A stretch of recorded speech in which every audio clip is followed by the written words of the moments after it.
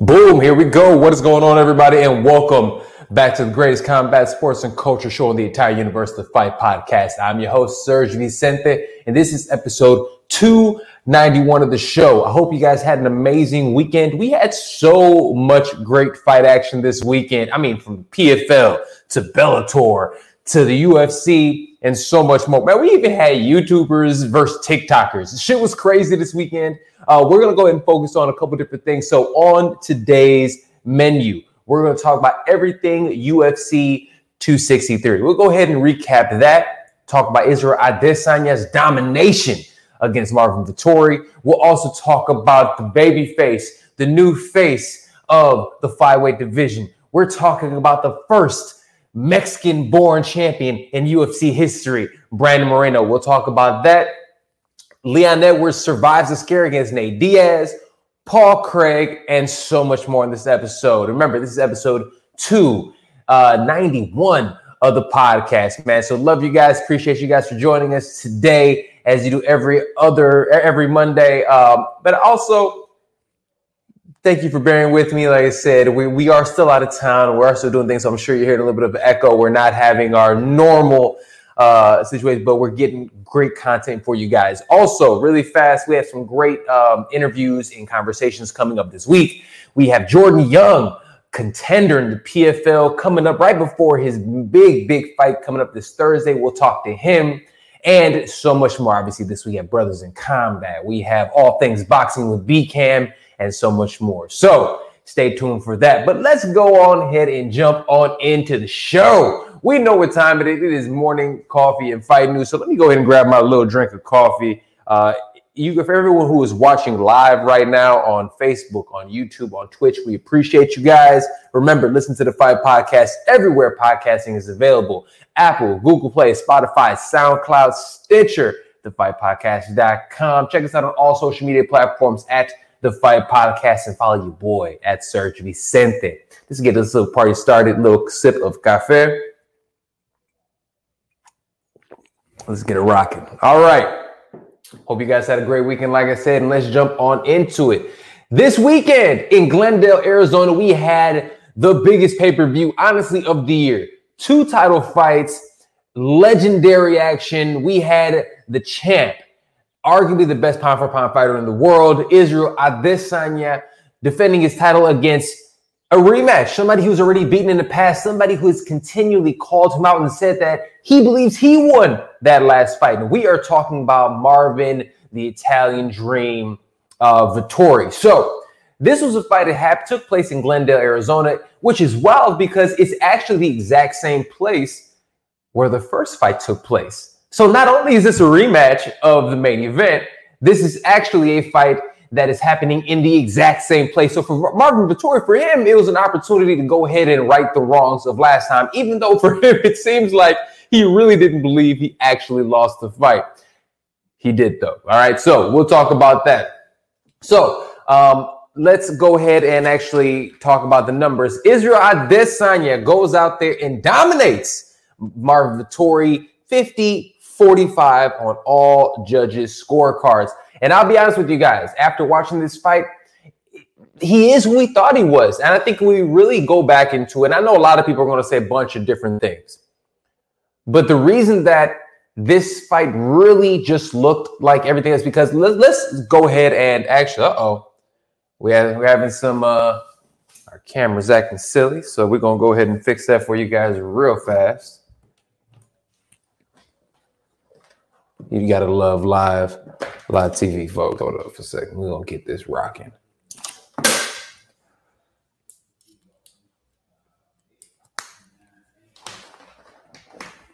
We ain't even going to stress it. This is how we get down. We're going to fix this real fast. Look at that. That's how your boy gets down. We ain't even going to stress it. We just going to keep on rocking. All right. Get right back at it. Like I was saying, Israel Adesanya goes out there and I think proved a lot of the haters wrong. I think after his last fight with Jan Blachowicz over at 205, the verdict was essentially that you can just take Adesanya down. He's not as good as we thought he was. and you can stifle him. That's what everybody thought. So everyone looked at Marvin Vittori and his rise. Ever since he's fought last, he hasn't lost. And not only has he not lost, he's not even lost a round against anybody aside from Adesanya. So everyone was looking at it and saying, you know what? Maybe Vittori has gotten good enough. Maybe Vittori has really built himself up enough and has learned over there with those boys at in Huntington Beach, California, over at King's MMA. Maybe he has gotten to the point that he can actually beat, and he has this style, the blueprint to actually defeat Adesanya. Well, Adesanya, I'll be very honest with you guys, showed us one major thing, and he said it after the fight. Yo, there's levels to this game. There's levels. And right here on the Fight Podcast, we said it here for you guys as well. And we said at the end of the day, Marvin Vittori, as good as he is, and he is good, he's just not good enough. And since his last fight, we really had to look at it and say, yo, did this dude actually go out there and has he evolved enough? And I think he has evolved in spaces. But if you thought about it, and again, we said it right here on the show, we said, we don't really believe, at least I don't really specifically believe that he is that good everywhere. And that's the problem. If you want to be a champion in the UFC, or for that matter, any major MMA promotion, you have to be stellar in more than one aspect of the game. Adesanya is a world champion, world-class striker. He has over 100 wins in his combat sports career. I'm going to say that one more time for those in the back. He has over 100 wins, 101 career combat sports wins, 5-1 boxing, 75-5 kickboxing, and now 21-1 in MMA. So he went out there with all of his experience, with all of his time, and he proved that there are levels to this game, that he has actually been the one that has leaps and bounds really evolved. So we go into this fight, and one thing that I have to say, Adesanya stayed on the outside. This fight, for as much as Vittori talked about how things are going to be different, this fight really felt and looked exactly the same.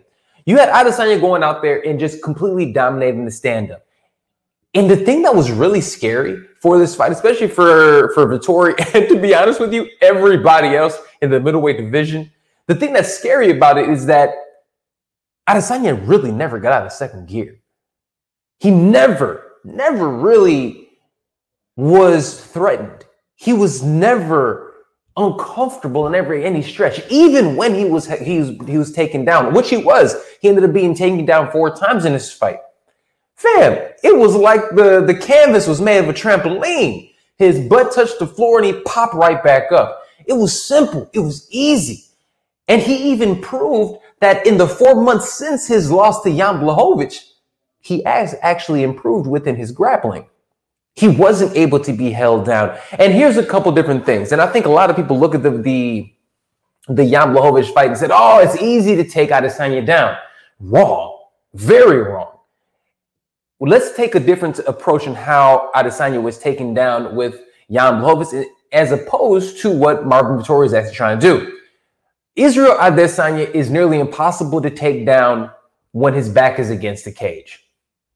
It is what it is. If his back is against the cage, he has incredible takedown D. He utilizes his elbows, which, as we saw, anytime Marvin Vittori got close to getting that double leg, where he was getting close to clasping his hands to be able to take Adesanya for a ride.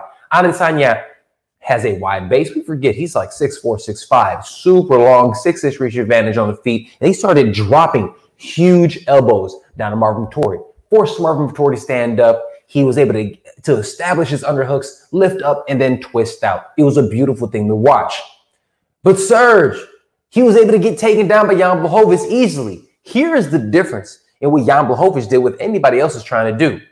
Jan Blachowicz, even though he does have that incredible power, which he does. He doesn't utilize it all the time, but he does have this dope power.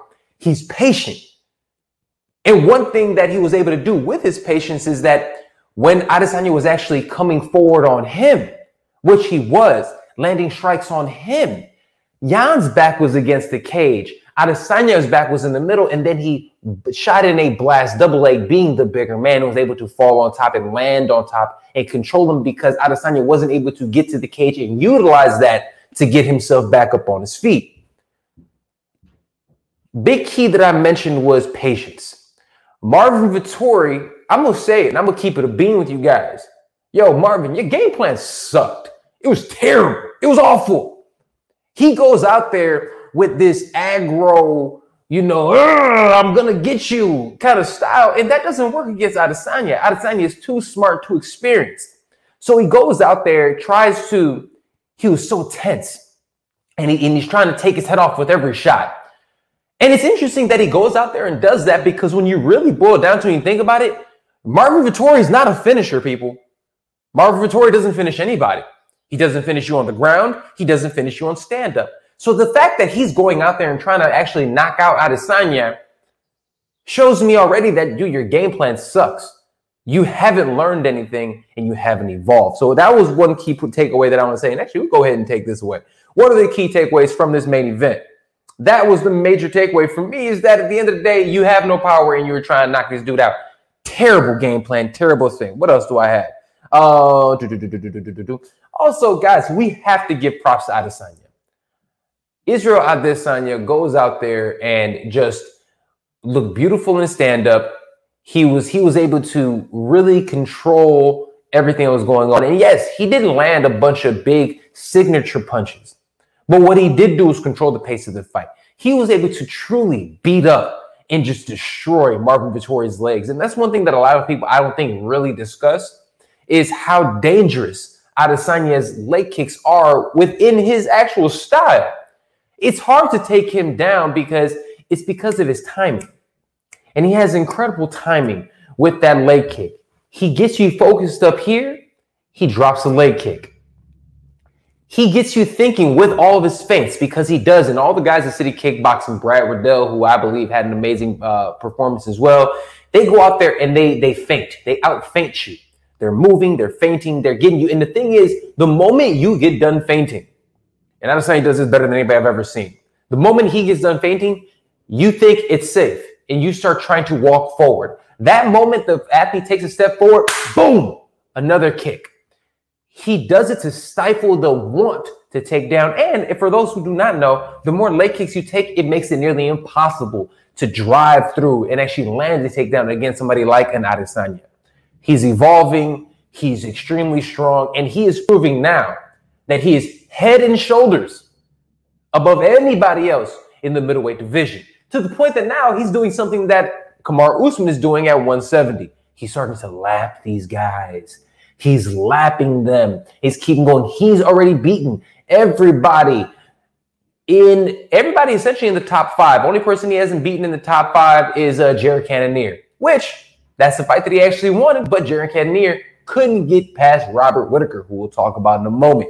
So he's beaten everybody in there. What's next for Adesanya? Well, what's next for Adesanya is this. Adesanya does something that a lot of other champions don't do. Most champions after a fight will say, hey, whoever the organization says next, I'm here, I knock him down. You line him up, I knock him down.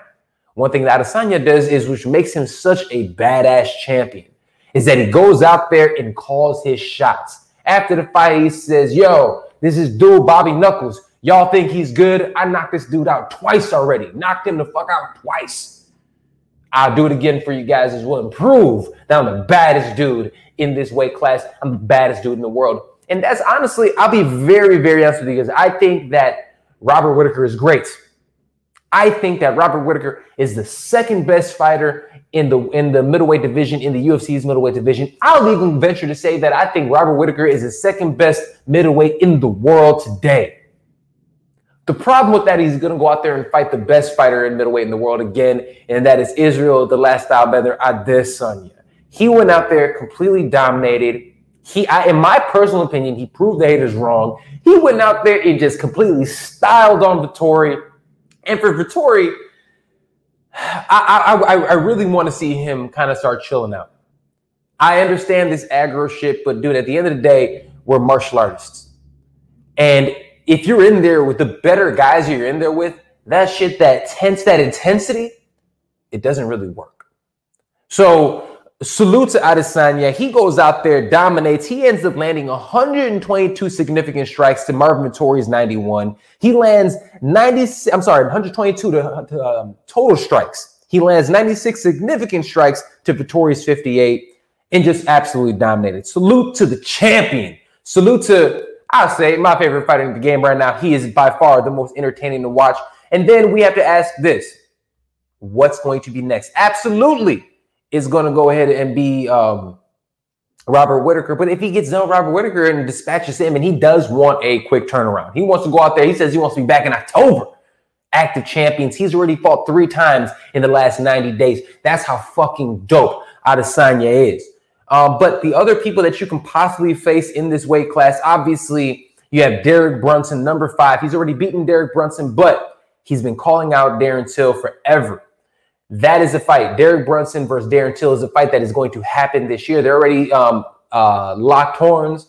So at the end of the day, the winner of that fight will probably have the winner of Robert Whittaker and Adesanya.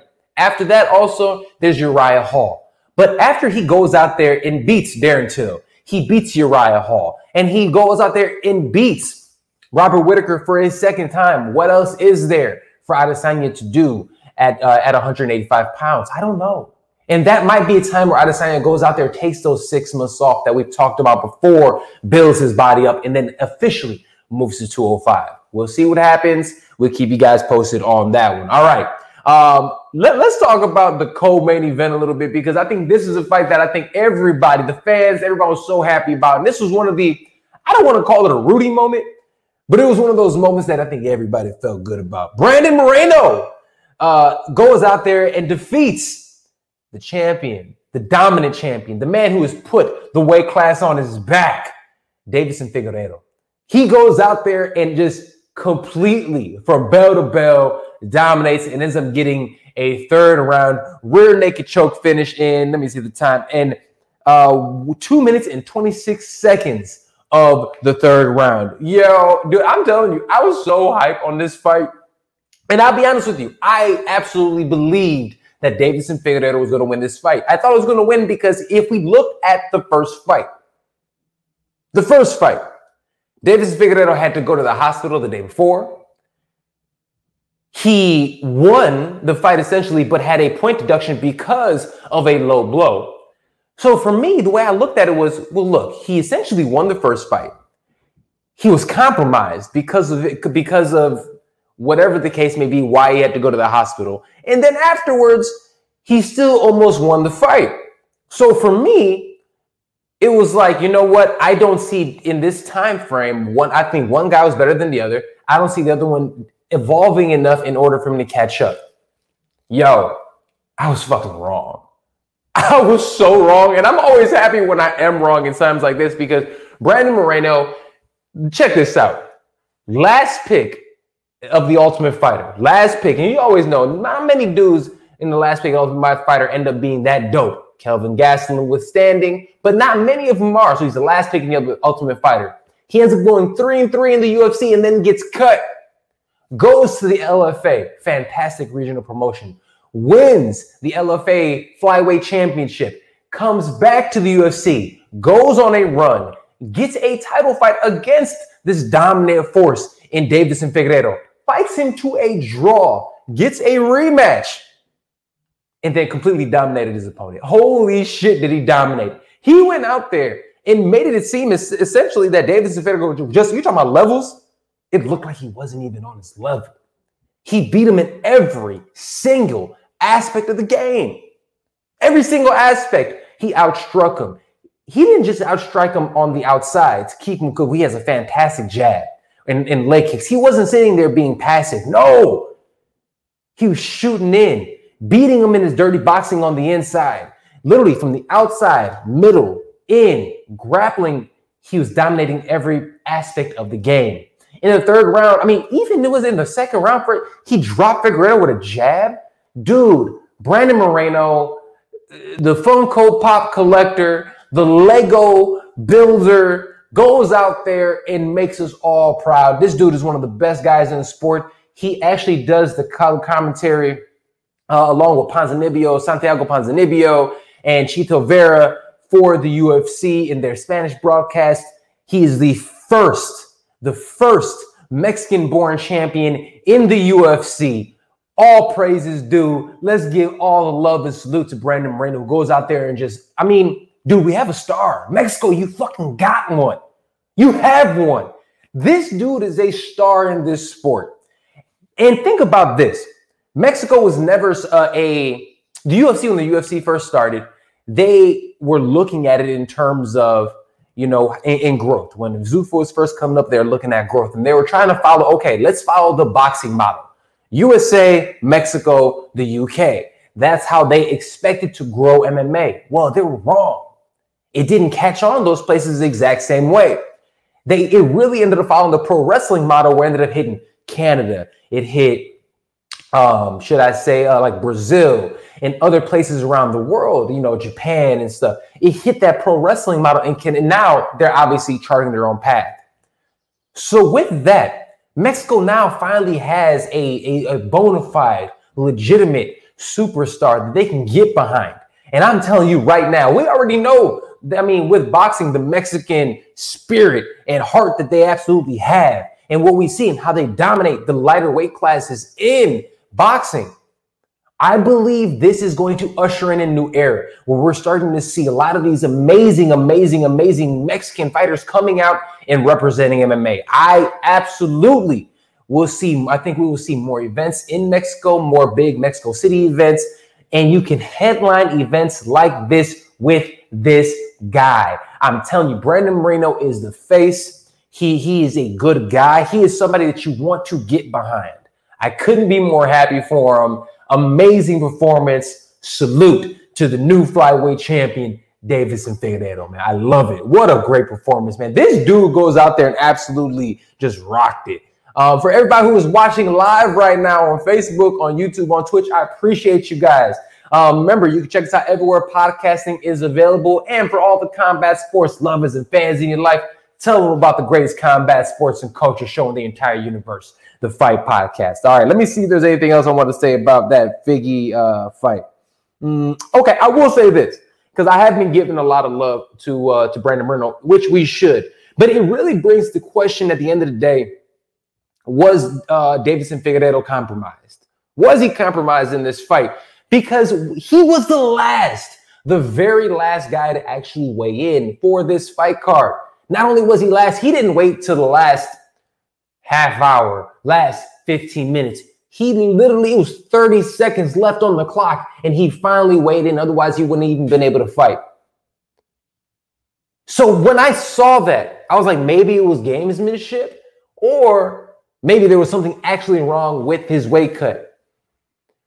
Deiveson Figueiredo in this fight, I've seen him before come forward. The second fight with Joseph Benavidez, we love Joey B on the show. Friend of the show, we know we love Joey B. But one thing that we saw with Joseph Benavidez is that he was aggressive. He came forward and he legitimately looked like he wanted this fight. Or should I say that fight?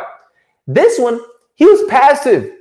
He was chilling. So I don't know if it was energy expenditure, trying to save himself a little bit, or what it was. But I think we generally have to look at it and say, maybe the weight cut was too much. And maybe it is time for Deiveson Figueiredo to move up to 135 pounds. It might be that time. He cuts a lot of weight. He's a guy that walks around, they say, between 155 and 160 pounds. Yes, he's that big. Walk around this weight class. It's incredible when you think that he actually has an opportunity to cut down and even make 125.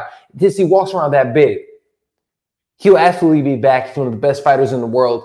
But I think it might legitimately be time for Deiveson Figueiredo to say forget it and move up to one of the best weight classes. In my opinion, I'd say the second best weight class in all of the UFC. Let's move up to 135. All right. Let me see. Anything else on this one? Interesting stat for you guys. I want to talk about this. In 2020, absolutely goose egg. 0 champions lost their belts in 2020. In 2021, we have already had 4 champions lose their belts. Keep that in mind. Crowds are coming back. People getting hyped. Who knows what it is? But there's some different action happening in 2021. All right. Real quick, as I transition and take my little sip of cafe in this, because it is morning coffee and fight news. And for all of us, it's early for me. I'm on the East Coast still. Usually morning coffee and fight news doesn't start till 1 p.m. Eastern Standard Time. It's only 7 o'clock back in the crib. It is what it is. I'm happy to be here with you guys bright and early in the morning. We have our coffee. Thank you for everybody joining us on Morning Coffee and Fight News. I will say this. Arizona, Glendale. Yo, you guys were a shitty audience, man. The crowd was terrible.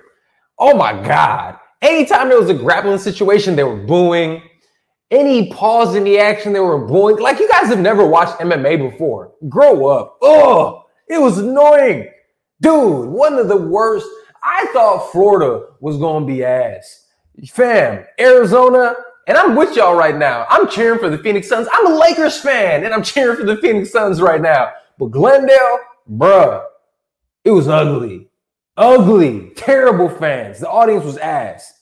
All right, move right along as I shit on Glendale for a little bit. Oh, dude, let's talk about this one. Leon Edwards. Leon Edwards goes out there and survives against Nate Diaz. He ends up winning on all scorecards, 49-46, 49-46, 49-46. He ended up surviving a final minute scare, about a minute and a half, maybe 2 minutes left in the fight. After a pure domination from pillar to post, Leon Edwards was dominating this fight. Leon Edwards was stinging. He was dominating the stand-up. He was hurting him. He was every exchange, the grappling exchanges, the striking exchanges, the control, every aspect of the game, Leon Edwards was winning the fight. But one major issue that I had in this fight is this. There didn't seem like it was a sense of urgency with Leon Edwards. And I think this is a knock that a lot of people have on Leon. He goes out there. He is technically superior to almost everybody he goes out there and faces because he is. And I don't care what anybody says. If you guys want to go out there and say, oh, Leon's not good, you're not really paying attention. Leon Edwards is a fucking dog.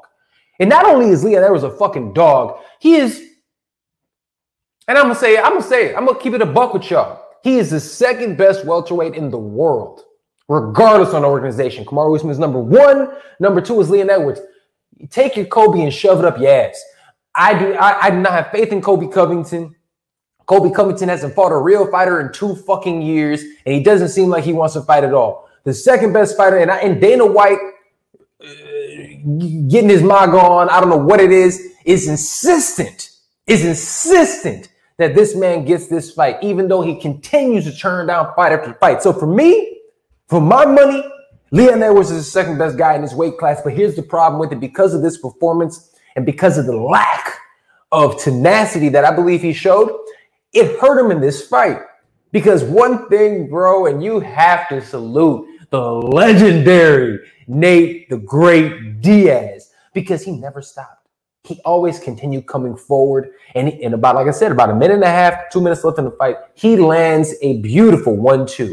And one thing that Nate does is this. Nate, with his striking and with his boxing, a lot of people look at it like it's not that great. You're wrong. He has incredible boxing. And one thing that he does is very similar to what Adesanya does with his leg kicks and some of the other things. They switch up their timing. They get you accustomed to the 1-2. 1-2, 1-2. But then all of a sudden, he'll switch up the timing on you. Pop, quick, 1-2, real quick. And that's what he called Leon Edwards with. Leon Edwards, and I'll say, got lazy, got comfortable, realized that he was cruising. And again, this is the issue that I have with Leon Edwards. If Leon Edwards goes out there and completely dominates, goes out there and finishes Nathan Diaz, there's no questions asked. He has the next title shot. He is the guy. We said as much here on the show. We said it on this show. We said it on Brothers in Combat. We have said it on the Scrappy Hour. We said it everywhere. That anybody would listen, that if Leon Edwards goes out there and dominates in the Nathan Diaz in the manner that Jorge Masvidal dominated Nathan Diaz, they wouldn't be able to do anything but give him a title shot. But he didn't. He cruised. He dominated this performance, but he didn't have a sense of urgency to finish Nathan. He let Nathan stay around, and then this is what happens. Nate hurts him, almost finishes him, gets to the brink. Fam, I was jumping up and down on my chair. I couldn't believe it. It was coming. Holy shit, Nate's doing it again. Nate's proving why he is the great Nathan Diaz. He doesn't end up getting to finish it. He gets out, but here's what ends up happening. Win, lose, or draw, Nate he ends up controlling the narrative of the fight. He controlled the narrative of the night because at the end of the night, at the end of the day, we weren't discussing how amazing and how incredible Leon Edwards' performance was, because it was. As much shit as I talked about it, it was an incredible performance, almost a flawless, almost a perfect performance. But because he didn't finish the job, Nate Diaz controls the narrative. Everyone's talking about how amazing Nathan Diaz is. And now Leon Edwards is back to the end of the drawing board. And this is why it sucks. It seems as if they're going to go ahead and give Colby Covington the next title shot at Kamaru Usman at 170. Even Kamaru Usman says, I'm not impressed. He has hit him with a GSP. I am not impressed by your performance. He hit him with one of those. So after he hit him with one of those, you have to look, okay, Colby's probably going to be coming up next. Nate, unfortunately, for Nate, because of the star power that he is, and also the star that Jorge Masvidal is, we have unfinished business there. Watch Jorge Masvidal get Nathan Diaz. Huge fight. You can sell it. That's what's going to happen. And then at 170, fights that actually matter, you have Wonderboy Thompson going out there and fighting against Gilbert Burns. So if you look at it, Gil Burns versus Wonderboy, the winner of that is probably going to be next after Colby and Usman. So what does that say? It puts Leon Edwards even further back of the queue. He really didn't do himself a service on this one. Unfortunately, as good as he performed, I'm disappointed in Leon Edwards because he didn't close the show. And if he closed the show, it'll be a totally different conversation today on how we must see Leon Edwards. Now, here is a saving grace for Leon Edwards, and this is his only hope. His only hope is that they give him Jorge Masvidal next. They have history, 3-piece in a soda, all that. If he goes out there, he beats Nathan Diaz, he beats Jorge Masvidal, then there is no ifs, ands, or buts about it. He gets the shot. That is his only saving grace. So it all depends on what the UFC is going to do up and coming next. But all in all, salute to both men. Salute to Nate Diaz for being just a fucking badass. I love Nathan Diaz. I cannot wait to get back to Cali to try his weed because I'm absolutely going to do it. Yo, my boy, Nicholas Maximov, a part of the Diaz squad. I'm going to hit you up, bro. We're going to figure that out. All right. Let's go ahead and move right along. Let's talk about really quick, last couple fights I'm going to talk about on this card. Bilal Muhammad goes out there and defeats Damian Maia, 30-27, 29-28, 29-28. Damian Maia just looks old. He's 43 years old. Father Time finally caught up. Bilal Muhammad, great performance, great takedown defense. Didn't allow Damian Maia to control at any point in time. Was able to land some good strikes in the transitions. Ends up getting a solid win. Is it going to blow your hair back? Absolutely not. But it's going to give you an absolutely big win. Now, what can happen for Bilal Muhammad next? Well, let's talk about Leon Edwards. That fight between Leon Edwards was stopped via eye poke. Because Leon Edwards didn't go out there and actually put forth a dominant performance, he might be able to get that fight back. Putting it out there, he might be able to get it back. That's what's going to happen with Bilal Muhammad. But salute to Bilal Muhammad. Chi-Town stand up. Chicago's very own. I fucks with him. And I love everything that he's doing and the support that he's showing. Because remember, he is somebody who is of Palestinian descent. I believe he was actually even born there. So salute to him and everything and the awareness that he is bringing around Palestine and everything over there. So salute to Bilal Muhammad. Love what you're doing over there, my brother. All right. And last, what I'm going to talk about today, but certainly absolutely not least, Paul Craig defeats Jamal Hill via first round TKO. 1 minute 59 seconds into the first round. People, this was not a TKO win. This was a submission win. As you see right there, he won it via arm dislocation. He goes out there, the Braveheart looking Paul Craig, Scotland's own. Scotland, stand the fuck up. You have one, okay? He's ranked number 14. He is beating the names like Shogun Rua. He is beating some big names, and he's proving that he is a tough out no matter where he goes. Paul Craig is big. He's scary. He goes out there and beats a prospect that is absolutely on fire from Grand Rapids, Michigan, in Hill. And the moment the fight, he ends up pulling guard, which you don't really see. He goes out there, pulls guard, wraps up his arm, wasn't able to establish the position first, gets it again, wraps it up, gets the arm bar, pops his elbow out, fam. By far, one of the nastiest moments I've ever seen. It really reminded me of when Frank Mir went out there and actually broke Big Nogueira's arm way back in the day. I can't remember exactly what UFC it is. I'll put it in the show notes. But it would remind me of that moment. Frank Mir, Tim Sylvie. It reminded me of those moments. You remember exactly where you are when it happened. And it was terrifying. Oh, dude. He has it. Jamal Hill tried to actually tap, but the ref, and we'll talk about it in a second, didn't see it. And he is sitting here getting beat up and still trying to fight with his arm just dangling back and forth. It was one of the most disgusting things I've ever seen in MMA. It was wild. Fortunately for him, it was only a dislocation. They said they were able to put it back in. He's going to be okay. There was no breaks. Thank God there was no breaks. But fam, Paul Craig, amazing victory. We got to love it. Now, let's talk about the referee. You got to be better than that. The man tried to tap. He actually did tap. You have to be in position. And then at the end of the day, you see the arm angle. Once you see an arm is facing the opposite fucking way, you have to call the fight.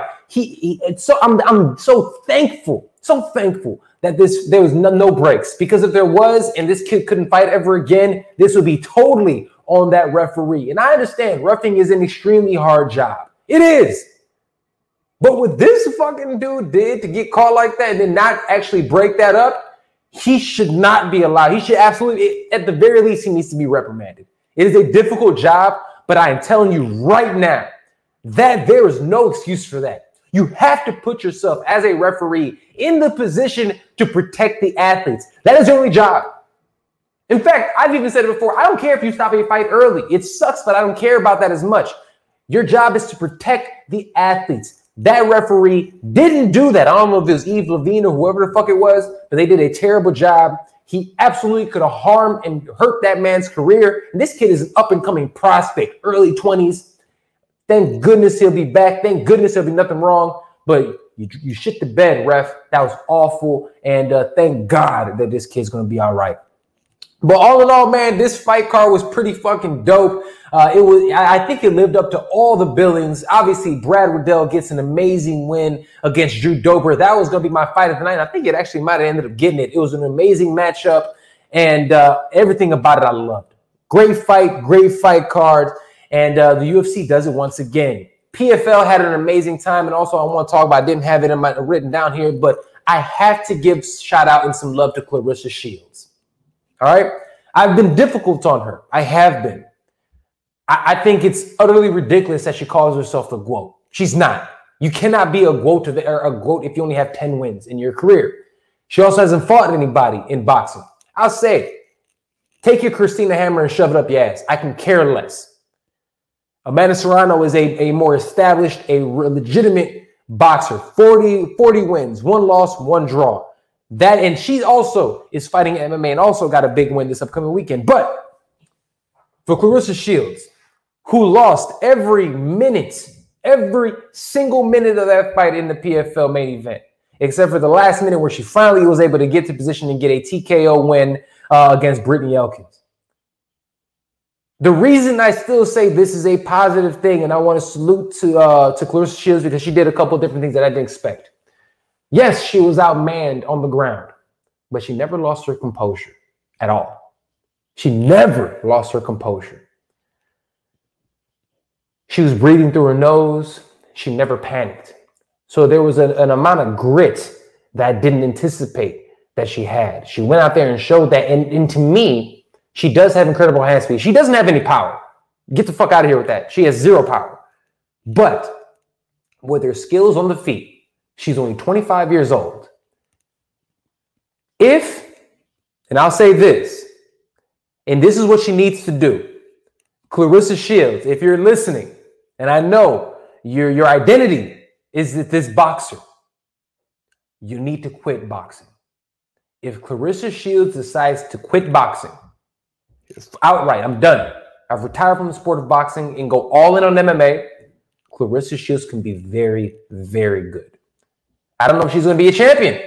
I don't know. She definitely won't be a champion in the UFC, but she'll be very, very, very good. She can be, and she will be a champion in some organizations if she completely retires from boxing and focuses on MMA, just like Amanda Serrano did, just like Holly Holmes did, just like Israel Adesanya did. Remember, he's fought an extensive kickboxing career, then came over. MMA is one of those sports that you cannot dabble in. I can't do a little bit of this, a little bit of that, a little bit of that if you want to fight at the best level. She has potential. Nurture that potential. Forget boxing. You can make more money in MMA. You know that's why you came here in the first place. Salute to Clarissa Shields for getting that victory. She ended up defeating a 10th line jiu-jitsu brown belt, Brittany Elkins, and I'm curious to see what's going to happen next. Do I believe that she will be undefeated when her MMA career is done? No, nobody's is. That's the beautiful thing about MMA. Everybody gets touched, and you're forced to fight the best of the best. Boxing, you're not forced to fight anybody.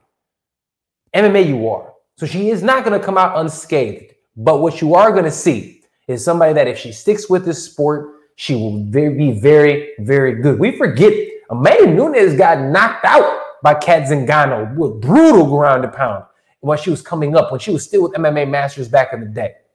We've seen the greats lose. Shit, we just saw Adesanya lose. But if you stick with the sport, you continue growing. She's young enough to really make a name for herself. Salute to her. Also, Bubba Jenkins in the PFL. Salute, man. My man's. He went out there and did absolute work. Great PFL card. We have a new champion in Bellator as well. Douglas Seaman ended up getting taking an L. The Ukrainian gentleman, I'm blanking on his name. I apologize. He ends up getting a fantastic win. He's undefeated, 22-0. Amazing performance. Beats. He didn't really do much. Literally, a wet blanket on top of him, but dominant performance against Douglas Lima. And also a great co-main event with Paul Daly over there. So love what I saw in this whole weekend. A lot of fun. YouTubers and TikTokers were beating each other's ass. And I'll be very honest, we don't know none of those kids' names, but there were actually some entertaining fights. So salute to them for going out there and finding a lane. And real quick, last thing I'll say before we get out of here, people get pissy about the YouTubers and TikToks, and now you got the little baby going out there saying that, he wants to get rappers to box and come up with an organization like that. People, there's a lane for this, and I'm not mad at it. I've gotten to the point, this is sports entertainment. I love what I'm seeing. Shit, your boy's been watching the Usos and Roman Reigns for the last month because that's the most entertaining shit that I've seen forever. WWE is back. So look, sports entertainment is a real thing. There is a legitimate place for what's happening right now, and we have to accept it because it's here. All right. With that being said, this is all we have for episode 291 of the greatest combat sports and culture show in the entire universe. I am your host, Serge Vicente. Don't forget, we have a great week coming up lined up for you guys. Later on today at 2:30 p.m. Eastern Time, 11:30 a.m. Pacific Time, I will be joined by PFL contender Jordan Young. He has a big fight coming up this Thursday on the 17th, and we'll talk about that fight and so much more. We'll also have Brothers in Combat this week with myself and Darnell Giovanni. We're the dynamic duo on MMA Media. We also have myself is being joined this week. All things boxing. We'll also have B Camp coming on the show, The Guru, and so much more. With that being said, this is episode 291 of the greatest combat sports and culture show in the entire universe, The Fight Podcast. Don't forget to check us out everywhere podcasting is available. Apple, Google Play, Spotify, SoundCloud, Stitcher. Check us out at thefightpodcast.com. All social media platforms at The Fight Podcast. Follow me at Serge Vicente. Love you guys. I'll see you next time right here on The Fight Podcast. Deuces.